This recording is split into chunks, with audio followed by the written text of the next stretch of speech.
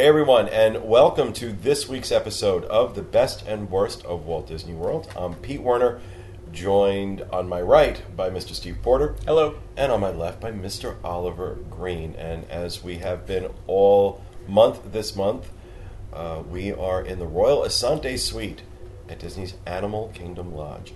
No, we're not spending a month in the Royal Asante Suite. I'm actually spending 3 nights here. But we're recording all these shows while we're here because we're here. Why shouldn't we? It's absolutely gorgeous, as is Animal Kingdom Lodge. So we've been talking this month about our top 5 ways to get the most out of the theme parks during the busier times of the year. And we have talked about Magic Kingdom, Epcot, Animal Kingdom. So that leaves only one park left, and that's Disney's Hollywood Studios. And we're going to get right into it with our first tip for managing the crowds at Hollywood Studios, and that is don't go. If you want to not deal with crowds at Hollywood Studios, don't go to that place. It is half a theme park at best right now. While it is under construction for Toy Story Land and Star Wars Land, it will be under construction for at least the next, 27 years. And there just isn't a lot to do. It's a great half-day park. It's a great quarter-day park.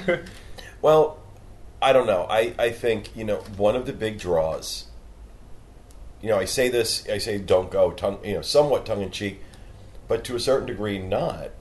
One of the great draws to any Disney theme park is theming. It's what Disney does better than anyone else. And I'm sorry, but construction walls don't count as theming. Yeah. One of the last times I was in the park with someone, we were in Hollywood Studios, and I literally sent out a tweet that was 4 or 5 different pictures of the different construction walls throughout the park. And all the different ones, because it's you're literally, there are parts where you're surrounded. There are three of the directions around you are construction wall, construction wall, construction wall. It's literally over by Muppets Courtyard, literally every way you turn, there's some sort of construction going on. And when the crowds are bad, it's going to be mice in a trap or something. It's everyone's going to be running in circles. It's going to be horrible. Well, that's what's adding to there being such, a high capacity, and there are now so many high crowds because they're taking so much stuff away. There isn't a whole lot to do, really. You can count on one hand the amount of things you'd like to hit up in Hollywood Studios right now. I'm not saying that's going to change in the future. Yeah. I'm sure it's going to become an amazing park, but at this No moment question. in time, No question. When they're done, it's going to be out of this world. Yeah. No pun intended. But right now, with the construction going on, it's very limited. Mm-hmm. It's not an amazing experience. And it's not. It's not. It's not what it used to be. Hollywood Studios was one of the days I looked most forward to when I would travel down here. Yeah. Always loved that park. Now, with this being said, there are still some wonderful things to experience at Hollywood Studios. And as an aside, at the end of this, I'll mention a couple of my favorites. But in terms of if you are going to go to Hollywood Studios, here are the tips that we suggest you try, other than don't go at all. One of them that I believe, Steve, you had mentioned to me was, we've talked about single rider lines at different attractions. Certainly there's a single rider line for Test Track, single rider line for Expedition Everest over at Animal Kingdom.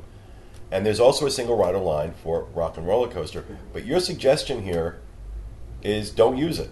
Yeah, actually, I think Oliver said this. Or Oliver. Yeah. I know we were in agreement. I don't know. This You all look alike to me. The staff. No, it's the other 2 single rider lines are very useful. You'll always find that they do get you onto the attraction incredibly quickly. Just from my own experience, for some reason that's unbeknown to me, whenever you are in the single rider line for Rock and Roller Coaster, I feel neglected. It's either not moving or moving at a snail's pace. And there has been an awful lot of times where the single rider line has been just as long as the regular standby line. And you'll have it now where more than one cast member I've heard saying this at the front where you get in line. They will say out loud and make an announcement that if you wait in the single rider line, you could be waiting just as long as waiting in the standby line. There's no guarantee it's going to be quicker, although that's the aim and the goal. There's just no guarantee, and I know you found that as well. Yeah, I mean, I backed you up on that. I've had similar experiences where it almost seems like when they have odd groups, like a group of 3, instead of putting 3 and then a single rider, which they should, they'll ask if the next group is also an odd group. They'll wait for other uneven So numbers. if it's a group of 5 and 3, then they'll put those 2 together from the regular line instead of doing one from each and putting the standby line in, if that makes sense. Yeah. So it's just a slower pace for that line. So you would suggest then certainly utilize a fast pass for Definitely. a rock and roller coaster. Yeah. That's definitely a good fast pass attraction. And used to be, I mean, I think to a certain degree it still is if you're not a coaster person. Toy Story Mania is a good fast pass option, but the lines at Toy Story Mania, since they've opened up the new track, have diminished, in some cases significantly. Yeah. I mean, by a lot. I mean, it used to be consistently an hour plus. Yeah. Now 2 it's hours, yeah. Yeah. Sometimes it's more like 40 or, I mean, you even said 30. You've seen 30. Yeah, I've seen it. And these are at busier times. And, so. I mean, this 3 years ago, that would be, Unheard of. Yeah. Unheard of. So avoid the single rider line at Rock and Roller Coaster. Utilize a fast pass for that. This is another one that I found to be true as well. Don't trust the wait times at Tower of Terror. Yeah. The number of times I personally have had the experience where it said there was a 40 minute wait on standby, and we waited 10 minutes before we were on the ride. But you guys also mentioned you've had it happen vice versa, where it posted a 10-minute wait and you waited 40. Right. And it's odd because I don't see, I mean, maybe besides the attraction not working, I don't see, unlike on last week's episode when we talked about the safari, there's not a lot of factors why it should be so wrong. So I'm not really sure why that's true, but it definitely is. So I would, check the wait. Well, I'm sure there's a good reason why that happens that we're just not aware of. Yeah.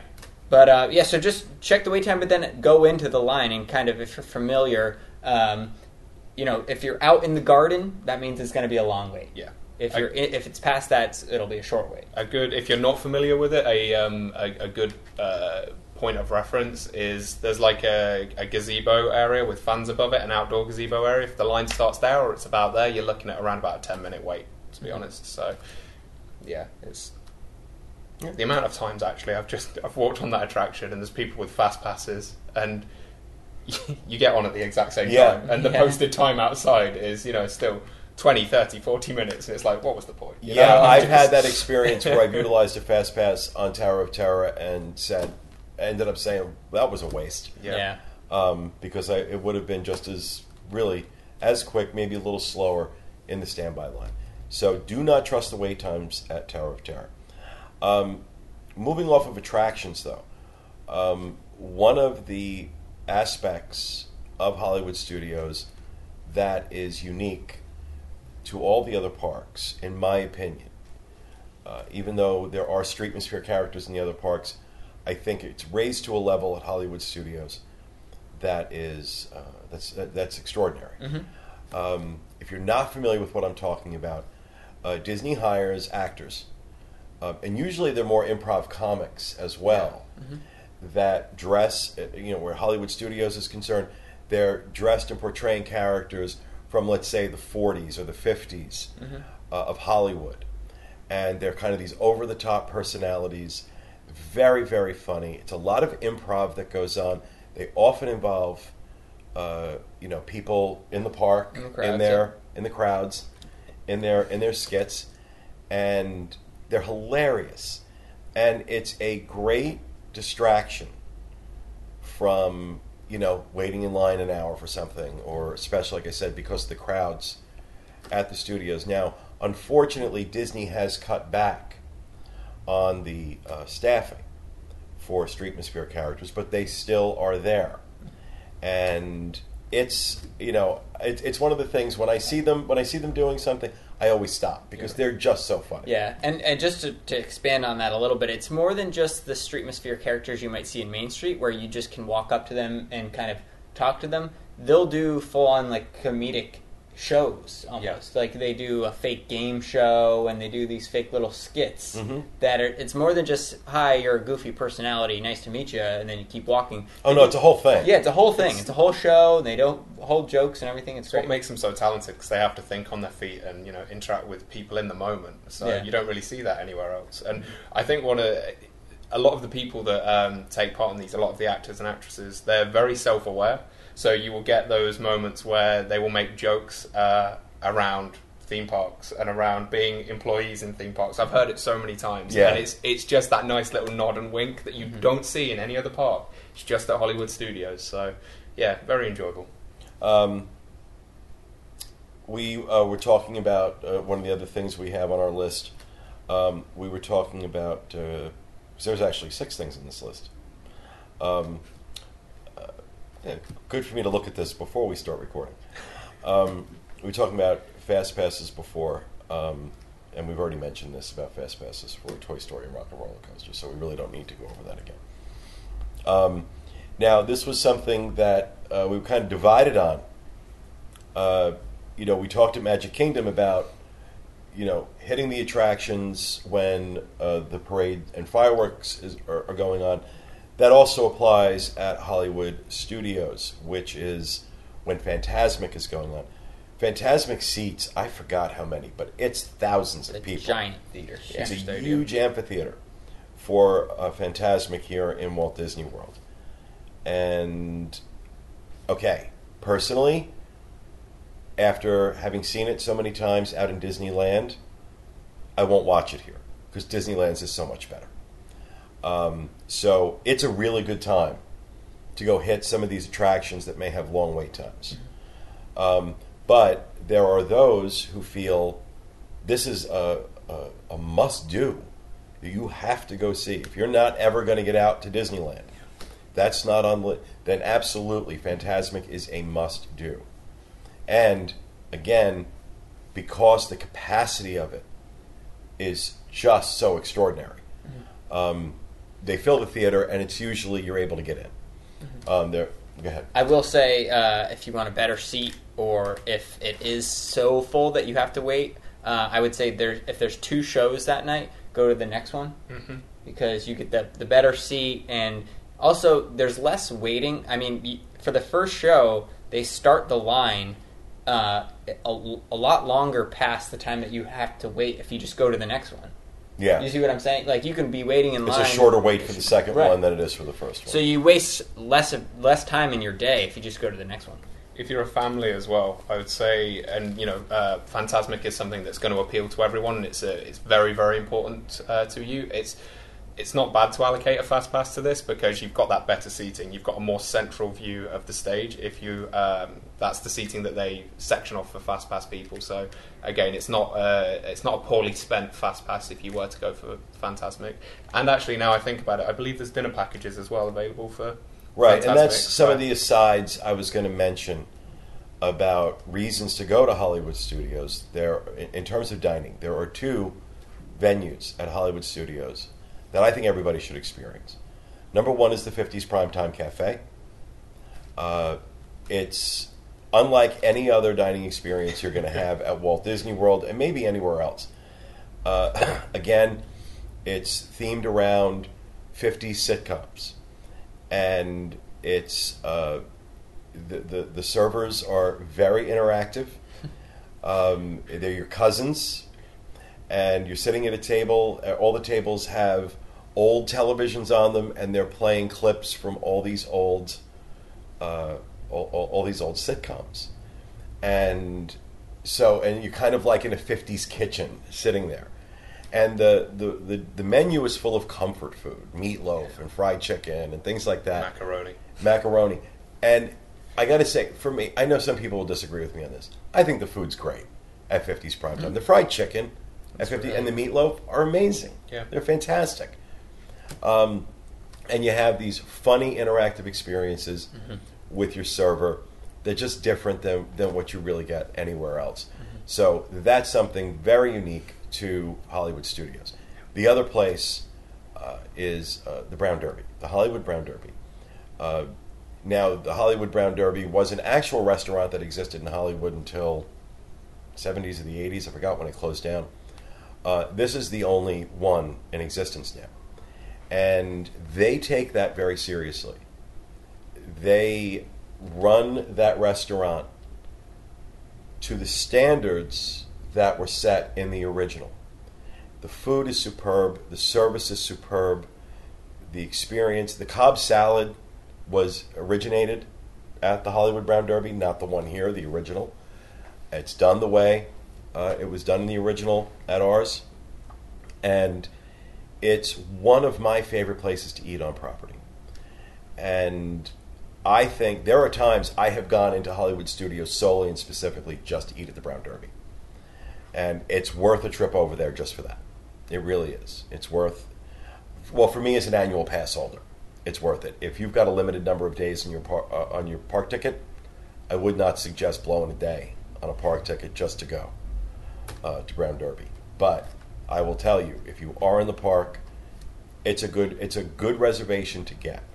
It's a very good reservation to get. Obviously, it's signature dining. It's going to be 2 table service credits on the Disney dining plan. And if you're not using the Disney dining plan, you're going to pay a little bit for the meal. But it's worth it. It's a great experience.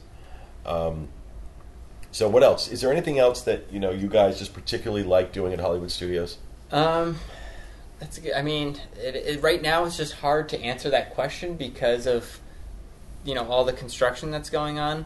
I mean, this sounds like being an extreme Disney nerd. I actually kind of there's little peeks through the bushes where you can see the construction coming down, and I'm just getting excited about what's to come. Oh, no question. Yeah, I agree. And so, it's just a hard question to answer right now. And I don't want to seem like I'm being anti-Disney by not answering it, but in all actuality, I'm just excited for what's to come. Yeah, how about definitely.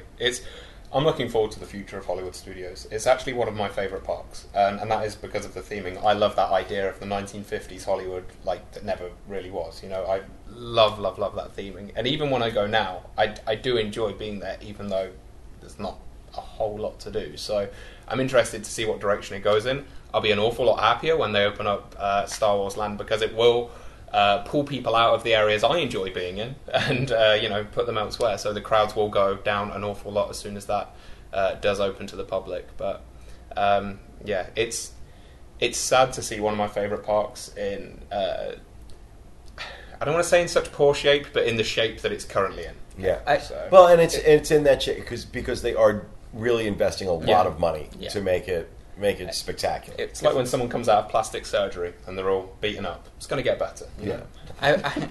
I will say, if we're going to talk about crowds, though, the great, amazing things about the construction that's going on is that I'm hoping once it opens and all this Star Wars land, kind of like you said, it will spread the crowds out, not only in Hollywood Studios, but I also think it's going to help in the entire Walt Disney World property, and the fact that you're going to see some Magic Kingdom guests going to Hollywood Studios maybe for an extra day now or whatever, so that they can, and it will spread. I think it'll help the entire property out with crowds. Yeah, I think I completely agree. I can't wait to that point in time when Avatar's opened at Animal Kingdom, when Star Wars is opened at Hollywood Studios, because I feel like right now the amount of people in the parks is not equally shared at all. For these reasons, people don't want to visit Hollywood Studios right now. Well, it kind of goes back to what I've been saying, because the reason we're seeing so much construction at Disney World is because of how effective Universal has been in their expansion.